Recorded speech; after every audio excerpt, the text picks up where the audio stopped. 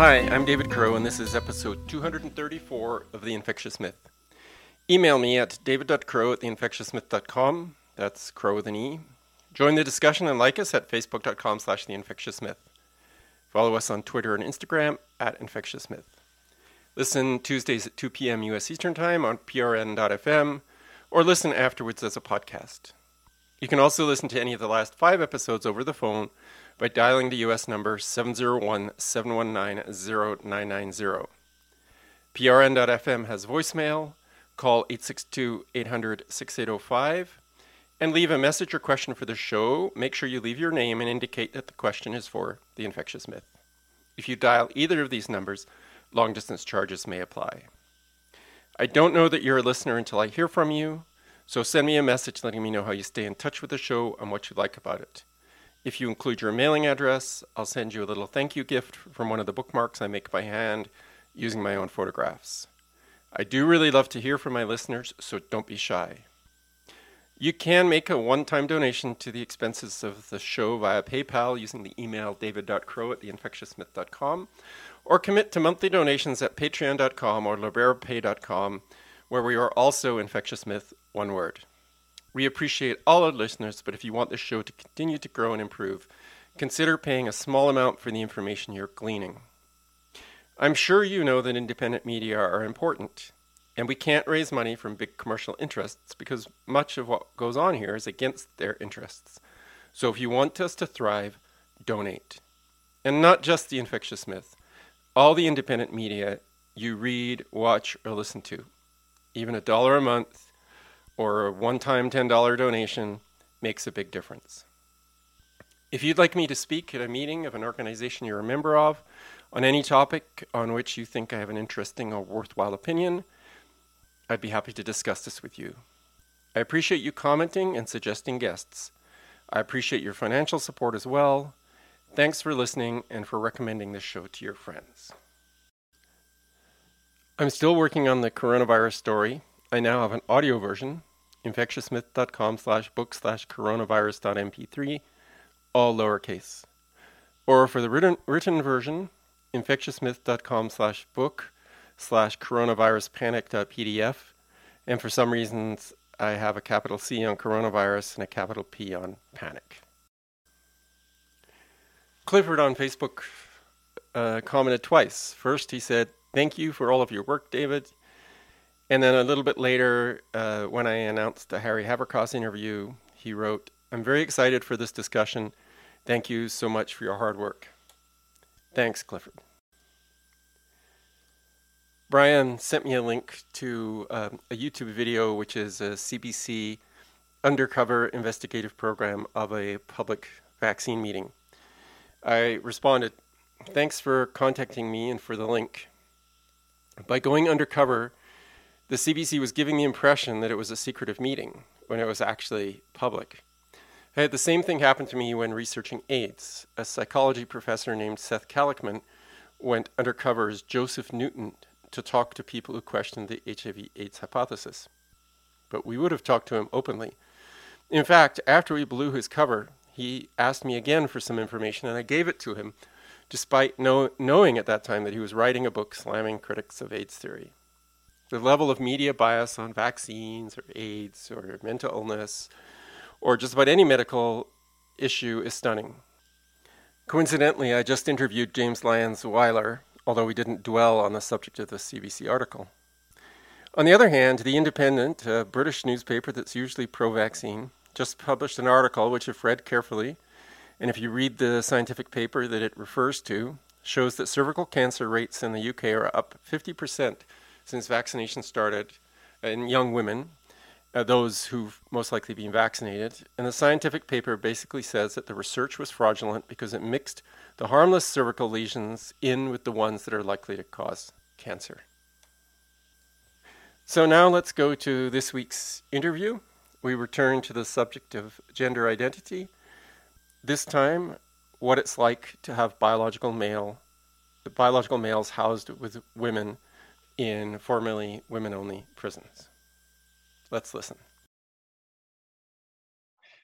Heather Mason found out about women's jails in Canada by being sentenced to one due to her drug habit.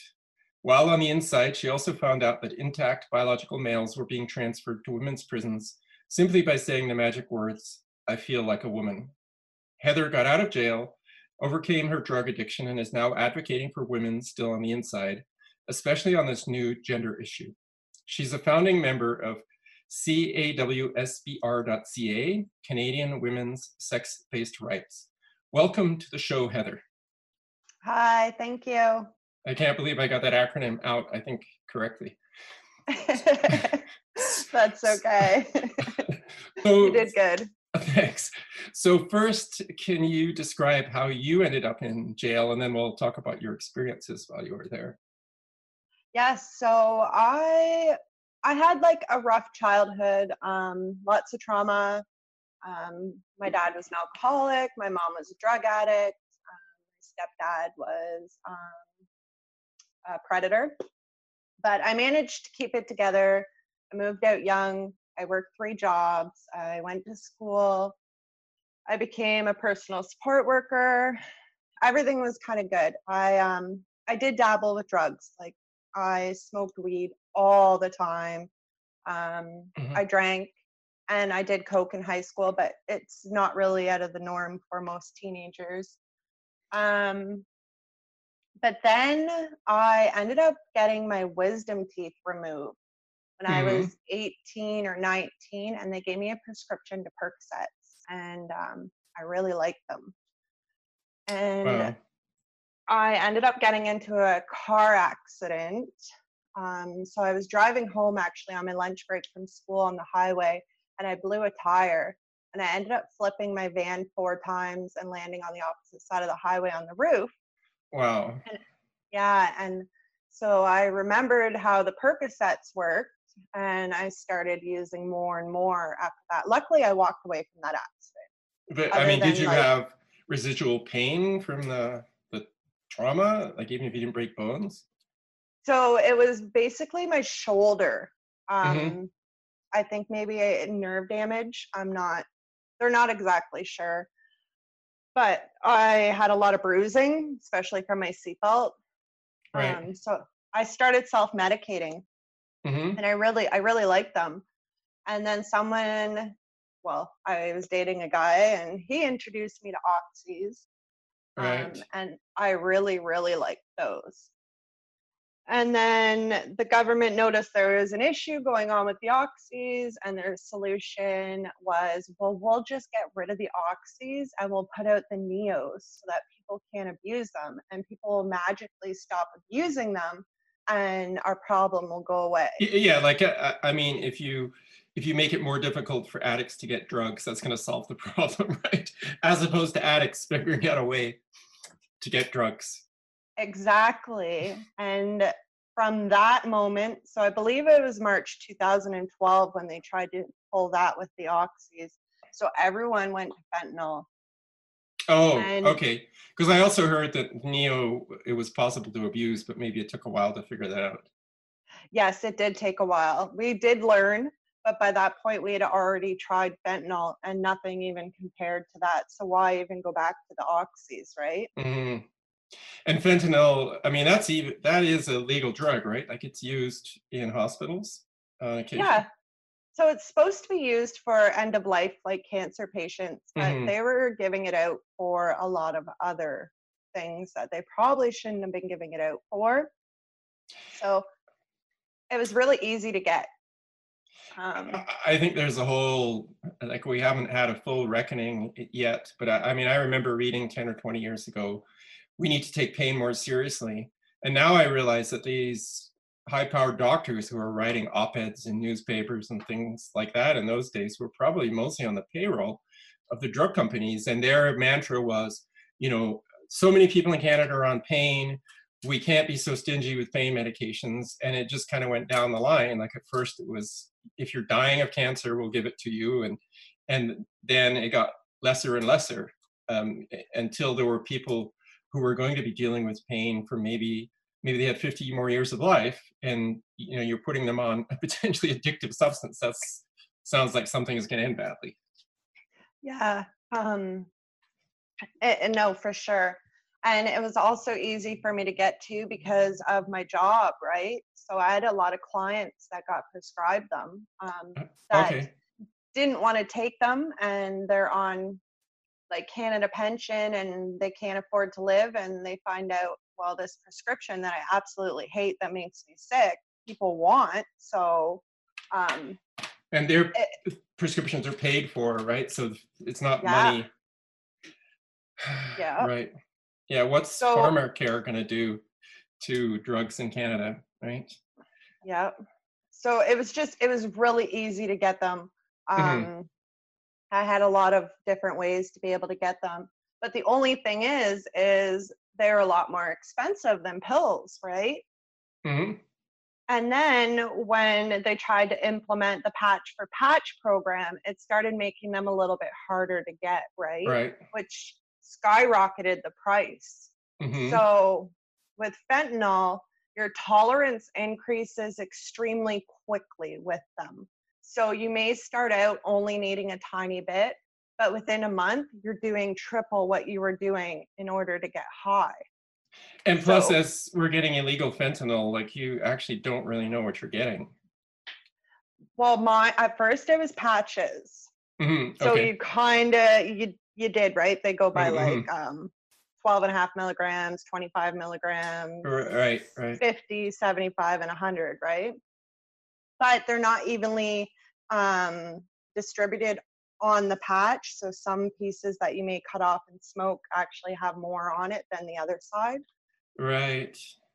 Yeah. So the patches started going for $600 for a 100 milligram.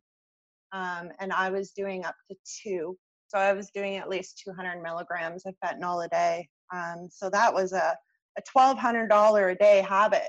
Wow. Um, yeah. And So so what got you in jail? Were you stealing, or did you get caught trafficking, or what was the thing that triggered the prison sentence? so that's exactly it. In order to afford that, your choices are: am I going to steal, rob people, do B&Es, or am I just Prostitution, I guess, is another right? alternative for women. Yeah. Or am I just going to find it for people and sell it to them, like find it cheaper and sell it to them for more and Mm-hmm. make mine free? Right. So that's what I chose to do. I chose to find the connections where I could get it and I could get it cheaper and then sell it for more to these other addicts, right? Right. Mm-hmm. So the first time I went to jail, I was 26. Um, I'd never really been in trouble before that. I got in trouble when I was like 17 for fighting, but that's a youth record. Mm-hmm. Um, so yeah, the 2000 April 2014 was the first time I got arrested. I got raided with my ex. I got caught with fentanyl, weed, acid, brass knuckles, mace, and a loaded sawed-off over-under shotgun with boxes of ammo. Okay. That's quite a, that's quite a load. Yeah, first charge. Yep. Yes. And so Yeah. you went to jail, came out, but that you hadn't straightened yourself out, so you ended up going back again. Yes. So luckily for me, my ex and I were kind of broken up. So I had my own house and he had his, and it was his that got raided. So he took the charges for everything that was in the house, but I had to take the charges for what was on me. So I did a little bit of time in provincial jail and ended up Mm-hmm. getting out. I've been arrested 5 times for the same shit, fentanyl. Mm-hmm. And you Right. know what's actually funny is my prison sentence was not even my drugs. Oh, really? I went I went to prison for somebody else's drugs. Yeah. Um, so that's ironic actually. And this whole war on drugs thing of putting people in prison who have an addiction just seems so insane. But that's a whole nother show on Yes. that. I'm sure you agree with me. Yeah. I mean, I guess there are people who straighten out in jail, but it's not clear that it's really that effective, and it's incredibly expensive, and it produces all of this violence. Like people have to Yes. raise this huge amount of money to pay for the drugs, and how are they going to get it? Well, they're going to rob or they're going to perform other crimes in order to get Yep. large amounts of cash. So you went in for a longer prison sentence, right? And what was that? So the Crown wanted 5 to 6 years, but he ended up coming up to my lawyer and said, if Heather is willing to take a plea deal and plead guilty to trafficking of fentanyl and letting her co-accused walk on all charges, I'll offer her 3. So I didn't take it to trial, and I just pled guilty to his drugs and let him walk, and I went to prison. For 3 years. Yeah, because he wanted to take it to trial and he was going to point his finger at me, and I wasn't about to get up there and point my finger back. So I was raised to not be a rat, and that's how I looked at it. Right. Well, I want to talk about what you found when you were in prison, but like, what was it that enabled you to stop this sort of cycle of drug using behavior and other things that were self-destructive? So I kind of got sick of it. Like I was telling you earlier, I had a really good life. I had like 2 houses and 3 boats and motorcycles and cars and a good job, and I had my kids, and I lost everything. Mm, And then when I was in jail, I gave custody of my children to my family. So I have a right. son and a daughter. And my daughter was really young, and Yes. I gave her to her aunt, her paternal aunt, and her aunt was extremely mad at me and didn't let me talk to or see my daughter for 22 months. And that Hmm. killed me. It Yes. killed me. And I remember being on the phone with my son and him going, Mommy, why did you have to take the bad medicine? Why couldn't you just take the good medicine? And that really woke me up. So it was connections to other people, Yeah. your children, that were the Yeah. factor. And my youngest sister was having her first baby, and I wasn't going to be there for her. My other Hmm. sister was having another baby, and I was never, ever going to know that baby because she was so mad at me and wasn't talking to me. Right. Um, and I was like, I have all these little people in my life, that love me unconditionally, and I am missing out on everything. For what? Yeah. That's really interesting. I interviewed a neuroscientist a couple of years ago, and he was an addict when he was like a teenager and in his 20s. And he wrote a book, and the message I got out of the book was that people get into addictions because of loneliness, exclusion, things like that. And I'm sure that there were only like a dozen stories. I'm sure that's not the only reason, but Yeah. it seems like having connections, um, positive connections with other people is what can really help people's. Um, Yeah. Well, the opposite of addiction is connection, right? mhm. So it definitely was those connections. And once I was able to be in jail and clear my mind, I realized that I needed to deal with all my shame and guilt, Mhm. and all my trauma and my abandonment issues, and my resentments. Like I had to deal with those in order to be successful. Um, because you blame Yes. yourself a lot, like there's a lot of Right. self-loathing and hatred, but if you allow that to feed on you, you're never going to get help. Did you have a lot of feelings like you wanted to change what had happened in the past, despite Yeah. not being able to? Yeah, I had a lot of guilt and shame, and it ate at me, but I was like, okay, it's in the past, I can't Mm, change it, so what am hmm. I going to do now to make that better? Yes. Anyway, if we can switch over to your experiences in jail, um, what? I mean, I guess most people know a little bit about it, but what are the characteristics of women in jail in Canada? Like, are they mostly drug crimes that they're in there for? I know you mentioned there's a lot of Indigenous women in jail in Canada. Yeah, so there is a lot of drugs. Pretty much every woman that I was in with was in on like drug related crimes, whether it was like stealing food or like robbing people, like all those things, but it was to feed a drug addiction, right? Or Right. drinking, Right. alcohol crimes. Right. So even if you're sentenced for theft, it might really be the drug addiction that's sent you there, because that's why you're stealing. Yes. It's crazy how many addicts are sitting in our jails and our prisons who have not gotten the help or the healing that they need. It's Yes, crazy. it does seem like, I don't think there's any simple answers, but it seems to me that putting people in jail who basically because they have a drug addiction is probably the worst option. I mean, It some people are is. never going to overcome their addictions. I think that's true. You can't be idealistic about it, but a lot will. And maybe sitting in jail, maybe that cures some people. But like you say, it wasn't really the jail that did it. It was the fact that you had the time to think about your situation. Yeah. And a lot of them give up in jail too because people use tough love and they feel like they have nobody, right? So they just get out and they do the same thing over again. And they're embarrassed too, right? Mm-hmm. Yes. So when did you first find out that biological men were being put in jails in Canada? So I never really realized what was going on. So I believe it was January 2015, Ontario passed their own legislation on like trans, like every province has their own.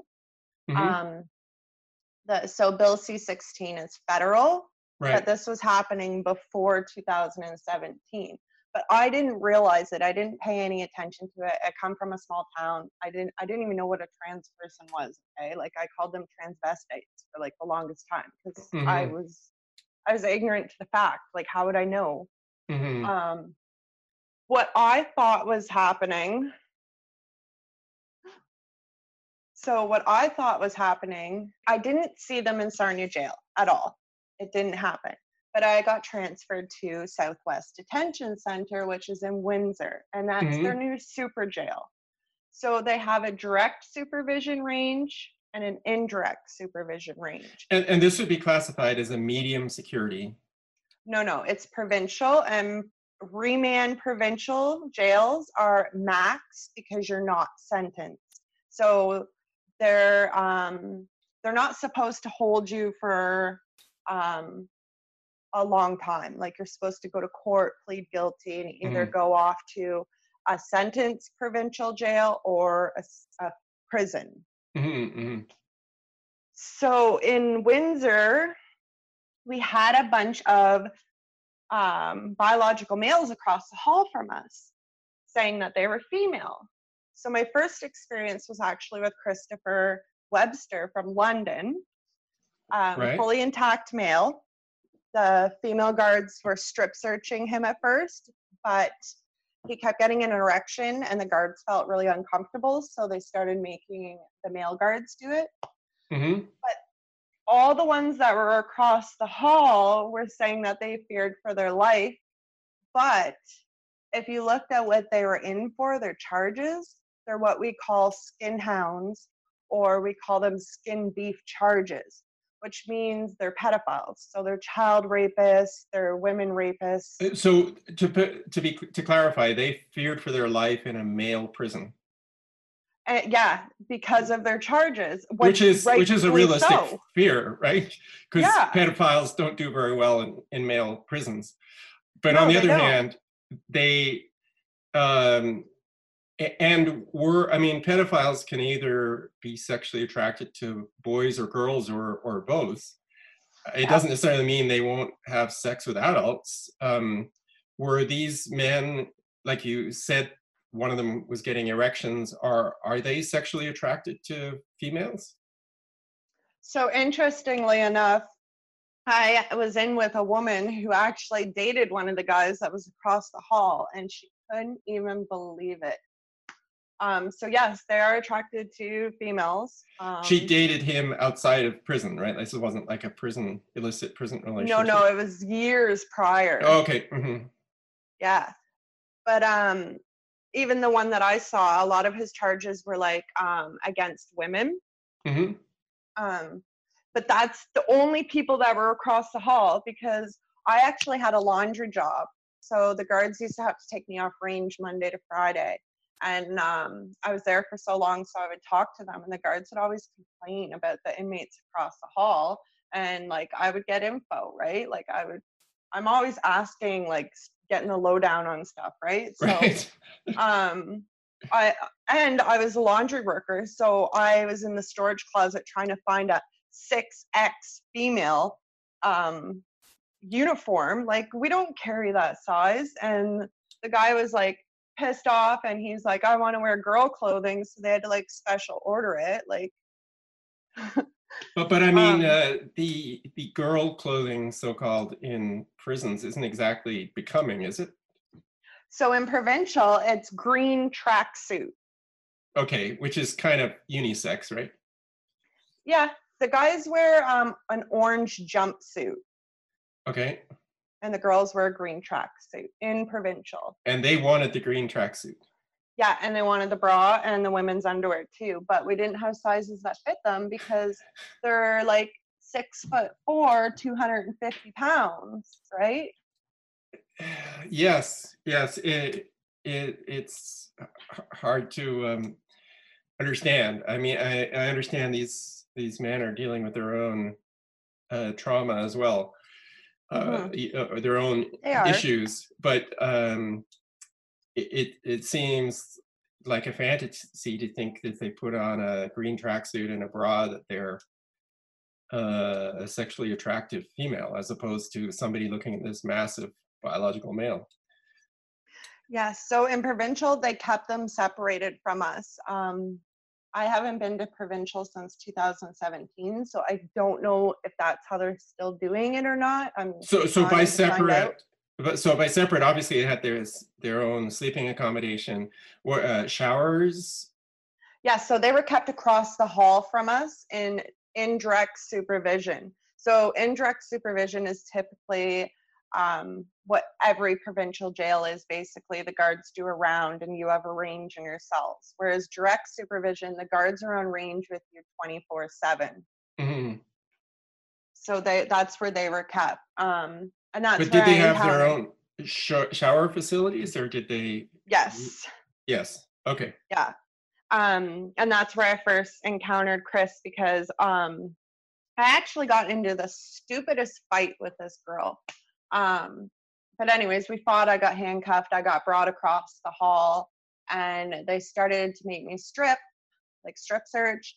And then the one guard came, and I keep calling him Chris because I'm pretty sure he doesn't even identify as female outside of jail, and he went by Chris inside. So they took Chris out of his cell, and he stopped and he tried to peer into my cell, and I had to cover myself. And the guard grabbed him by the arm and pulled him away. So it was like, whoa, what the heck, right? Like, that was my very first experience with that. And because of like issues and trauma and stuff I've had in my past, it was kind of, it triggered me, and it brought back a lot of those things. And of course, they don't have counseling or trauma counseling in jails, right? So you're left to deal with these things by yourself. And if you act out, then you're thrown in segregation, right? Yes. I mean, I think if you were in a washroom or change room at the swimming pool, and a 250-pound male came in while you were changing, I think there would be a somewhat traumatic effect, right? Like, what the hell is going on? And there aren't that many women who want to change in front of men that aren't their partner or maybe family members. Some people are loose about that, but I mean, most women aren't big on changing in front of male strangers. Well, not even female guards. Like, in provincial, I had to do, in order to work in the laundry department, I was strip searched on the way to work and on the way back from work. And every day it was a different guard. So in the 4.5 months I worked in laundry, I was strip searched 180 times. And Wow. like when you're on your period, you have to remove your tampon in front of the guard. You still have to squat and cough. Hope you don't get blood on the floor. Insert a new tampon, right? So Right. it's not even, it increases the issue with it being a male, but So most people don't want to. were male guards performing strip searches on you, or? No, so the females did, but sometimes it was the male guards that were spotting the female for the strip search.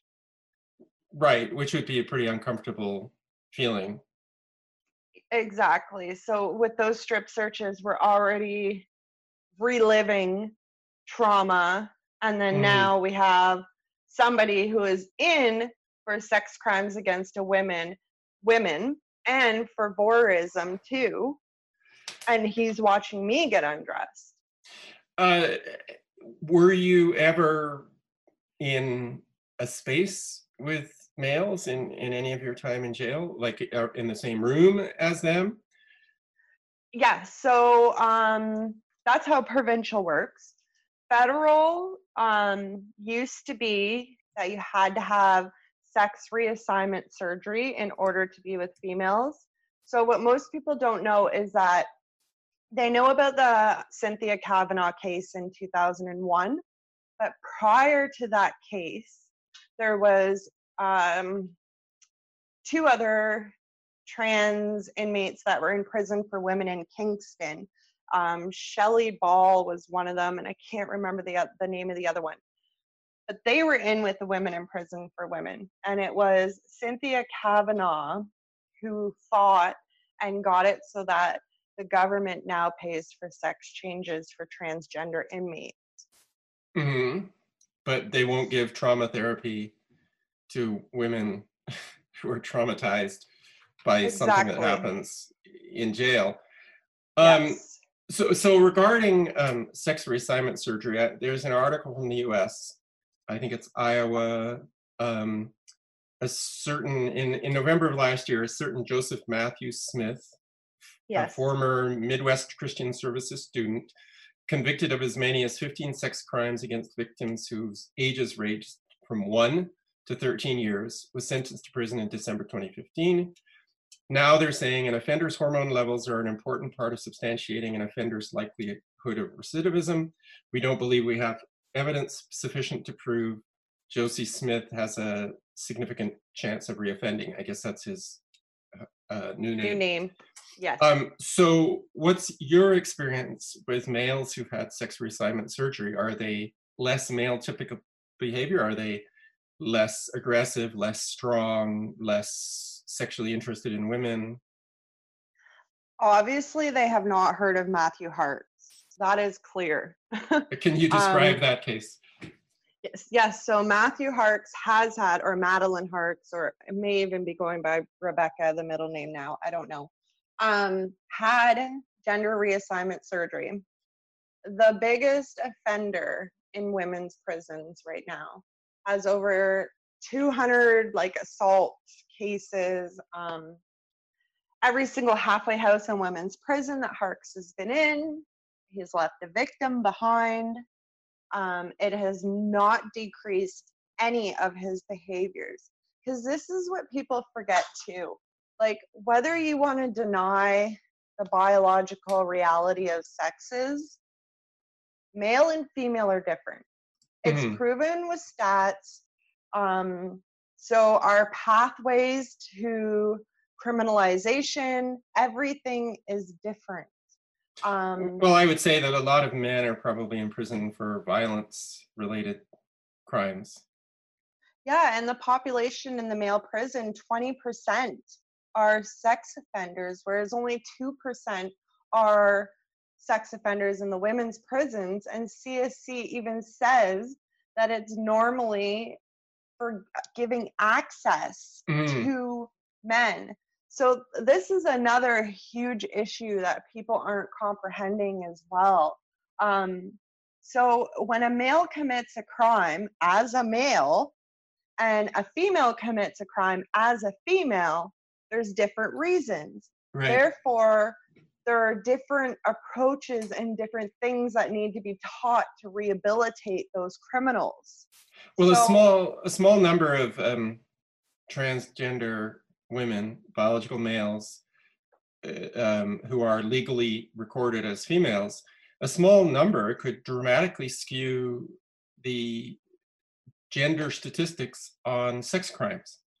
Now, all of a sudden, there'll be a huge increase in females performing sex crimes, but it's all going to be transgender females.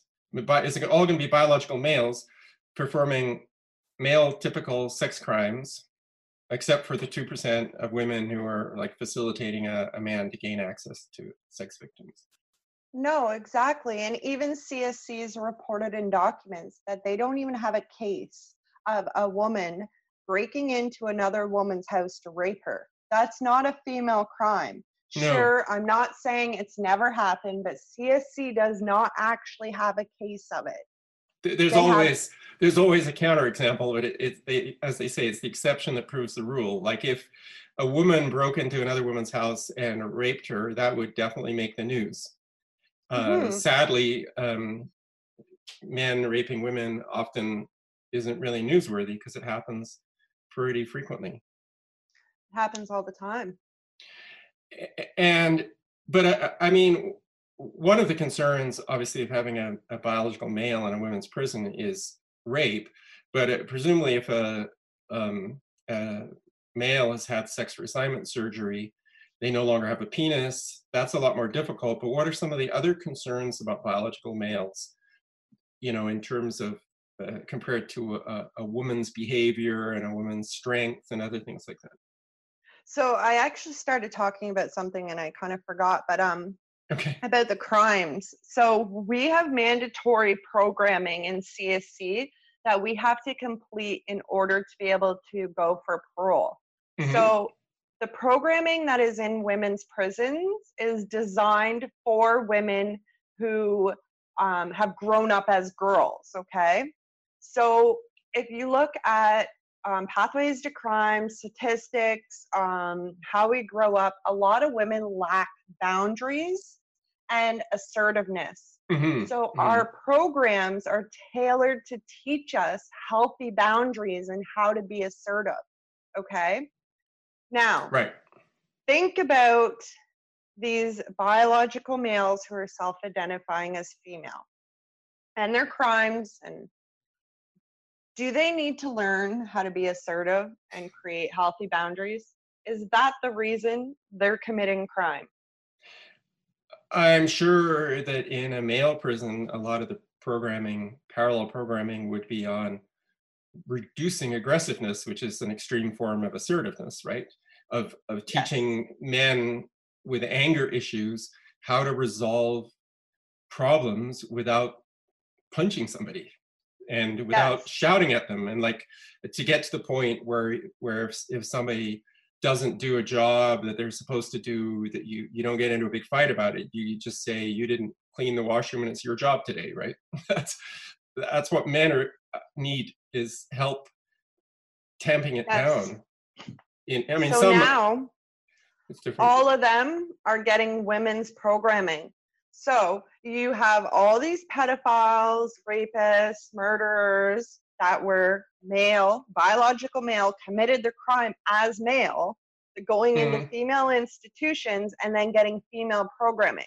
So as a community and a society, we need to think about that. Are they being rehabilitated? Are they getting the proper programming? Because they're being released back into the community. They're not. So what's going to stop them from reoffending? And society should be outraged at this, because they will be released. They are being released. They're not going to stay in there forever. So why are you not demanding that they get the proper programming to try and prevent another child from being raped or murdered? Yes. That's an excellent question. Have you are there situations where these biological males in women's prisons have resulted in sexual relationships being established, maybe semi-coercive, like a woman is protected by a male, or females being raped by a biological male, or like men masturbating in front of women, things like that? I mean, are those things that have happened? So just think about all these crimes that biological men commit, and let's take away the trans card, okay? Yeah. They're all happening inside the prison. What do you think is going to happen when you put a bunch of males in with females? Well, And they're like, so we have male, like trans women that are coming into our cell and exposing themselves to us. We have them walking around with their penises out. One has cornered another woman in the bathroom and assaulted her. We have grooming behavior, um, inappropriate behavior, and then also some of these that are on the hormones, if they have any like underlying health issues, like mental health, it's like exacerbating it, and they're very, mhm. very, I want to say bipolar, but I don't know if that would be the proper way to describe it. But one Well, minute they're fine, and the next they're losing their shit. one of the big lies about pharmaceutical drugs is that they're targeted on one thing. But I mean, if you give hormones to a body that's not designed for those hormones, those hormones are going to affect every part of the body. So it wouldn't be surprising if it caused some psychiatric issues. I mean, it causes a lot of health issues like cardiovascular problems and things like that. I mean, I don't Yes. know if these people going on hormones, male or female, are going to live very long lives, considering the health effects. Definitely not. Another recent issue um, I, I read about in the Toronto Sun, and I mean, I don't want to divert, but it's very interesting that it's been more these so-called right-wing media that have dared to touch this. The left-wing media, like the Toronto Star and the Globe Mail, are really reluctant to touch these issues. It took them a long time to talk about Jessica Yaniv, for example. But there's a recent report on somebody called Michael Williams, who in 2005 participated in the rape and murder of a 13-year-old girl named Nina Kortepat, I Yep. think on an Edmonton golf course. And he's recently applied for transfer to a women's prison. Do you know much about this case? I know the whole case. Okay, um, give us yeah, some so it's details. it's interesting because so CTV, CBC, CP24, they've like, and a bunch of others have all contacted me, talked to me on phone, through the email, asked me to send them all these details. I do. They have interest, and they completely drop off the face of the earth. And then it's actually only Brad Hunter from the Toronto Sun that's reporting on this. And he did an article for me a couple months ago about this. And he is the only one that is reporting. In terms of the And mainstream media, because I know these things are yes, reported in like the post-millennial, yes, Quillette, things like that, which are considered, the ragged edge of the right wing, although I don't think that's a fair characterization. yes, I mean mainstream media. And Mm-hmm. so myself, I don't even know what the right or the left is. I don't know what radical feminist is or liberal, whatever. I don't care. You know what I mean? Like, I have an issue that I want people to be aware of, and I'm willing to work with whoever it takes, because I don't even classify myself as a feminist. I didn't even know what feminism was until 2 years ago, right? Yes. So it doesn't bother me who reports it as long as someone's reporting it, because the Toronto Sun is the only mainstream media willing to report on this issue. And my concerns are the well-being of those women inside. Like, what do I do? Not let them report on this and just allow the women to suffer and be raped and assaulted because somebody doesn't agree with the media source that I use? Well, I think my only problem with the Toronto Sun being the only one to report on it is that I think their reporting is pretty factual. But the impression, if people see something only in the Toronto Sun, it's like, oh, that rag. They Yeah. probably made it up, right? But from what I can tell, I haven't found a case where the Toronto Sun or I think sometimes the National Post has covered similar issues. I haven't found a major distortion or error in their coverage, but it takes a lot for the Globe Mail and Toronto Star. I actually saw the Calgary Herald today, which is a sort of more centrist, cover one of these issues, not the women in prisons issues, but another transgender related issues. So maybe it's Yeah. going to happen. I'm hoping it does. But I know the last two stories that have been in the Toronto Sun have been factual because I've spent hours getting all the details.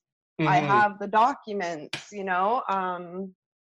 and interestingly enough Michael Williams was in Fraser Valley before, but there's allegations of sexual assault and maladaptive behaviors and was sent back to Kent. And now he's reapplying for transfer. Right. I mean, I as I think I said earlier, I have some empathy for people like this, like Michael Williams, because most of these men were abused as children, physically and sexually, but this is a question of safety. Dealing with Michael Williams' problems and seeing if society can turn him into a person who's safe on the street again is one thing, but putting him in a women's prison seems like an utter disaster.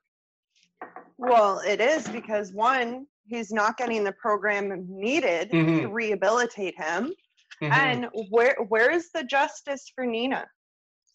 Like, you're going to allow him to go and do softer time because women's prisons are way softer than men's. And he doesn't have to worry about having males like beat him up or do all those things because of his crimes, because typically women don't do those things, right? Right. So, plus, there's a lot of women around who are going to be malleable because they've been abused in the past and they've adapted to give men what they want so they don't get beaten up. Yeah, and I don't think okay, so there is so CSC changed their policy. It's an interim bulletin policy. I think it's 583. So they changed that because of Bill C-16. So before that, you needed to be on hormones. You had to have a sex change. You had to be living as a female. Right. For the most part, there wasn't any issues, but we did have a couple that should not have been transferred, even under those requirements. But now, you do not need to be on hormones. You do not have to have a sex change. You do not need to be living as a woman. You don't even need to have a woman's name. You could go by Frank. You could go by John. Doesn't matter, because it's only self-identification. That is the only requirement to apply for transfer. So have you had? Go ahead. Continue. So CSC's policy, there are 5 things listed under transfer to women's prisons. And it says some aspects to consider. So they're only aspects to consider. They don't even need to be considered for transfer. And the issue here is that CSC has a very lax policy on the transfer. But even when CSC attempts to deny the transfers on those aspects, the inmates are filing a human rights case. Right. And then when that's not going fast enough, they seg themselves and Madamus comes into play. So it's a duty to perform law for just a short little summary there, but it forces them to act on their duty. So then it gets brought to court and the judge says, oh, according to Bill C-16, they identify as female. We'd be discriminating against them if we don't allow them to apply for transfer to a women's site. But everyone is so wrapped up in their, it's like emotional. It's like if you talk out about trans, you're painting them all with the same paintbrush. And that's not what we're saying. We're saying if you weaken safeguards, then predators are going to take advantage. We're not saying trans are predators. We're saying predators may pretend to be trans. Yeah, exactly. I mean, self-ID, but I mean, there is no standard. I mean, there used to be a standard for proving that you were trans, you'd had surgery, you were living as a woman, et cetera. And now there's no standard. So if a guy figures the only thing between me and a cushier prison and access to female bodies is saying I'm a woman, that's all it is. I don't even have to wear a dress. I don't have to wear a bra if I don't want to. I just need to say I'm a woman, and I can get transferred to a cushier environment. Yeah, and we have the mother-child program in our prisons too. Right. So, how is that? I mean, this all has to be undone at some point, but they've gone so far so quickly that to undo it without losing face is going to be difficult. And the one thing politicians don't want to do is lose face. How are they going to admit that this was all a disaster and they should have listened to the women and some men as well who were questioning this? Exactly. And people are saying like, well, this law or this legislation doesn't take anything away from women. But that's not true, because in 1990, we had a federally task force for women, federally sentenced women, and they made the Creating Choices report, which is like 100 pages long. And they realized that women are different from men and they need to be confined in a prison different than men. And there was a bunch of inquiries put in about prison for women, and they decided that prison for women was built on the structure of a men's prison. Yes. And they said it wasn't fit for bears.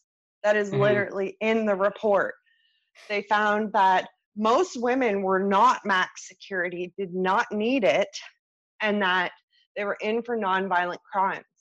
So we fought and we got it so that we didn't have the men's site deploying to the women's site. Recall the 1994 riot at Prison for Women when they brought the goon squad from Kingston Penitentiary over to the Prison for Women, and they literally strip searched the women who were sleeping in their beds and cut their clothes off of them, and then brought them over to Kingston Penitentiary in house coats and threw them in men's seg. So there's a huge ordeal over that. Right. So we got it so that men's sites, so men's prisons are not allowed to deploy to women's. We got it so that we had less security, no weapons, that we were allowed to have the mother-child program. The guards had no weapons. Right. We didn't even have a perimeter fence around Grand Valley Institution for Women until 20 years ago. They had a white picket fence. But once they put in the max unit, the community was like, no, we want a fence. So we have a completely different structure than men. We do not have supermax prisons for women. Our maximum security is similar to what a male's medium would be. So okay, we're running out of time, unfortunately. This is a really good conversation. I would like to preserve a couple of minutes to ask if you have any upcoming events or any fundraising to help you manage, you're spending a lot of time on this. How are you managing to do that? And so first of all, do you have any events coming up that you'd like to mention? So I do, with two of my best friends in Ottawa in 2 weeks. We're just talking about prison. Like My one friend, she did 38 years. My other friend spent like 3 years in SAG. They're just talking about their experience and their trauma from prison. Mm-hmm. So yeah, that's just the Ottawa event on the 15th is just about everything you want to know about prison. So what we February went 15th. through. Yeah, February Okay. 15th in Ottawa, the Ottawa Public Library. Mm-hmm. And then I have an event March 31st in Vancouver. Actually, March 21st. At the Vancouver Public Library, I believe, with Megan Murphy. Oh, okay. The notorious Megan Murphy, who's also been on this show, I think, twice. Yes, that one. Okay. Her name is famous. Anybody else speaking at that event? Yeah, Coach Blade. I'm like drawing a blank on her first name. Is it Linda? She'll be there too. She's okay. Advocating for women's sports. Oh, okay. That's also another issue which I haven't really covered yet, but hope to cover there. I mean, this whole trans thing has opened up a lot of things, the impact of hormones and surgery on young people, the impact on women's spaces, impact on women's sports. Yeah. There are so many things, and you know, the progressive world basically wiped that all aside, and only slowly are people starting to wake up and go, you know, what the heck, I didn't realize that it was going to cause all of these significant issues. Yes, she would be a good one to interview for sports. Mm. She knows what she's talking about. And is there anything else you'd like to add before we close? No, I think that's probably everything. I'm just doing this all volunteer. This is entirely 100% volunteer. So I work full-time Monday to Friday, and then I literally volunteer my time and everything on all of this. So well, if they did want to donate to Cause Bar, that would be awesome. Canadian Women's Sex-Based Rights. Yes. So I'll put the link in the show notes. So yeah, I think people should be supporting these organizations. If you want change to happen, you need to open your wallet or like yourself, spend time. Like you're giving more than money, you're giving your time. But for a lot of people who can't give time, they can open their wallet and give to these nonprofit organizations. Heather, I'd just like to really thank you for joining me today. This has been a great discussion. Thank you. Thank you for having me. Okay. Goodbye. Bye. Thank you for listening to episode 234 of The Infectious Myth. If you have a comment, question, or suggestion for a future guest, please email me at david.crow@theinfectiousmyth.com.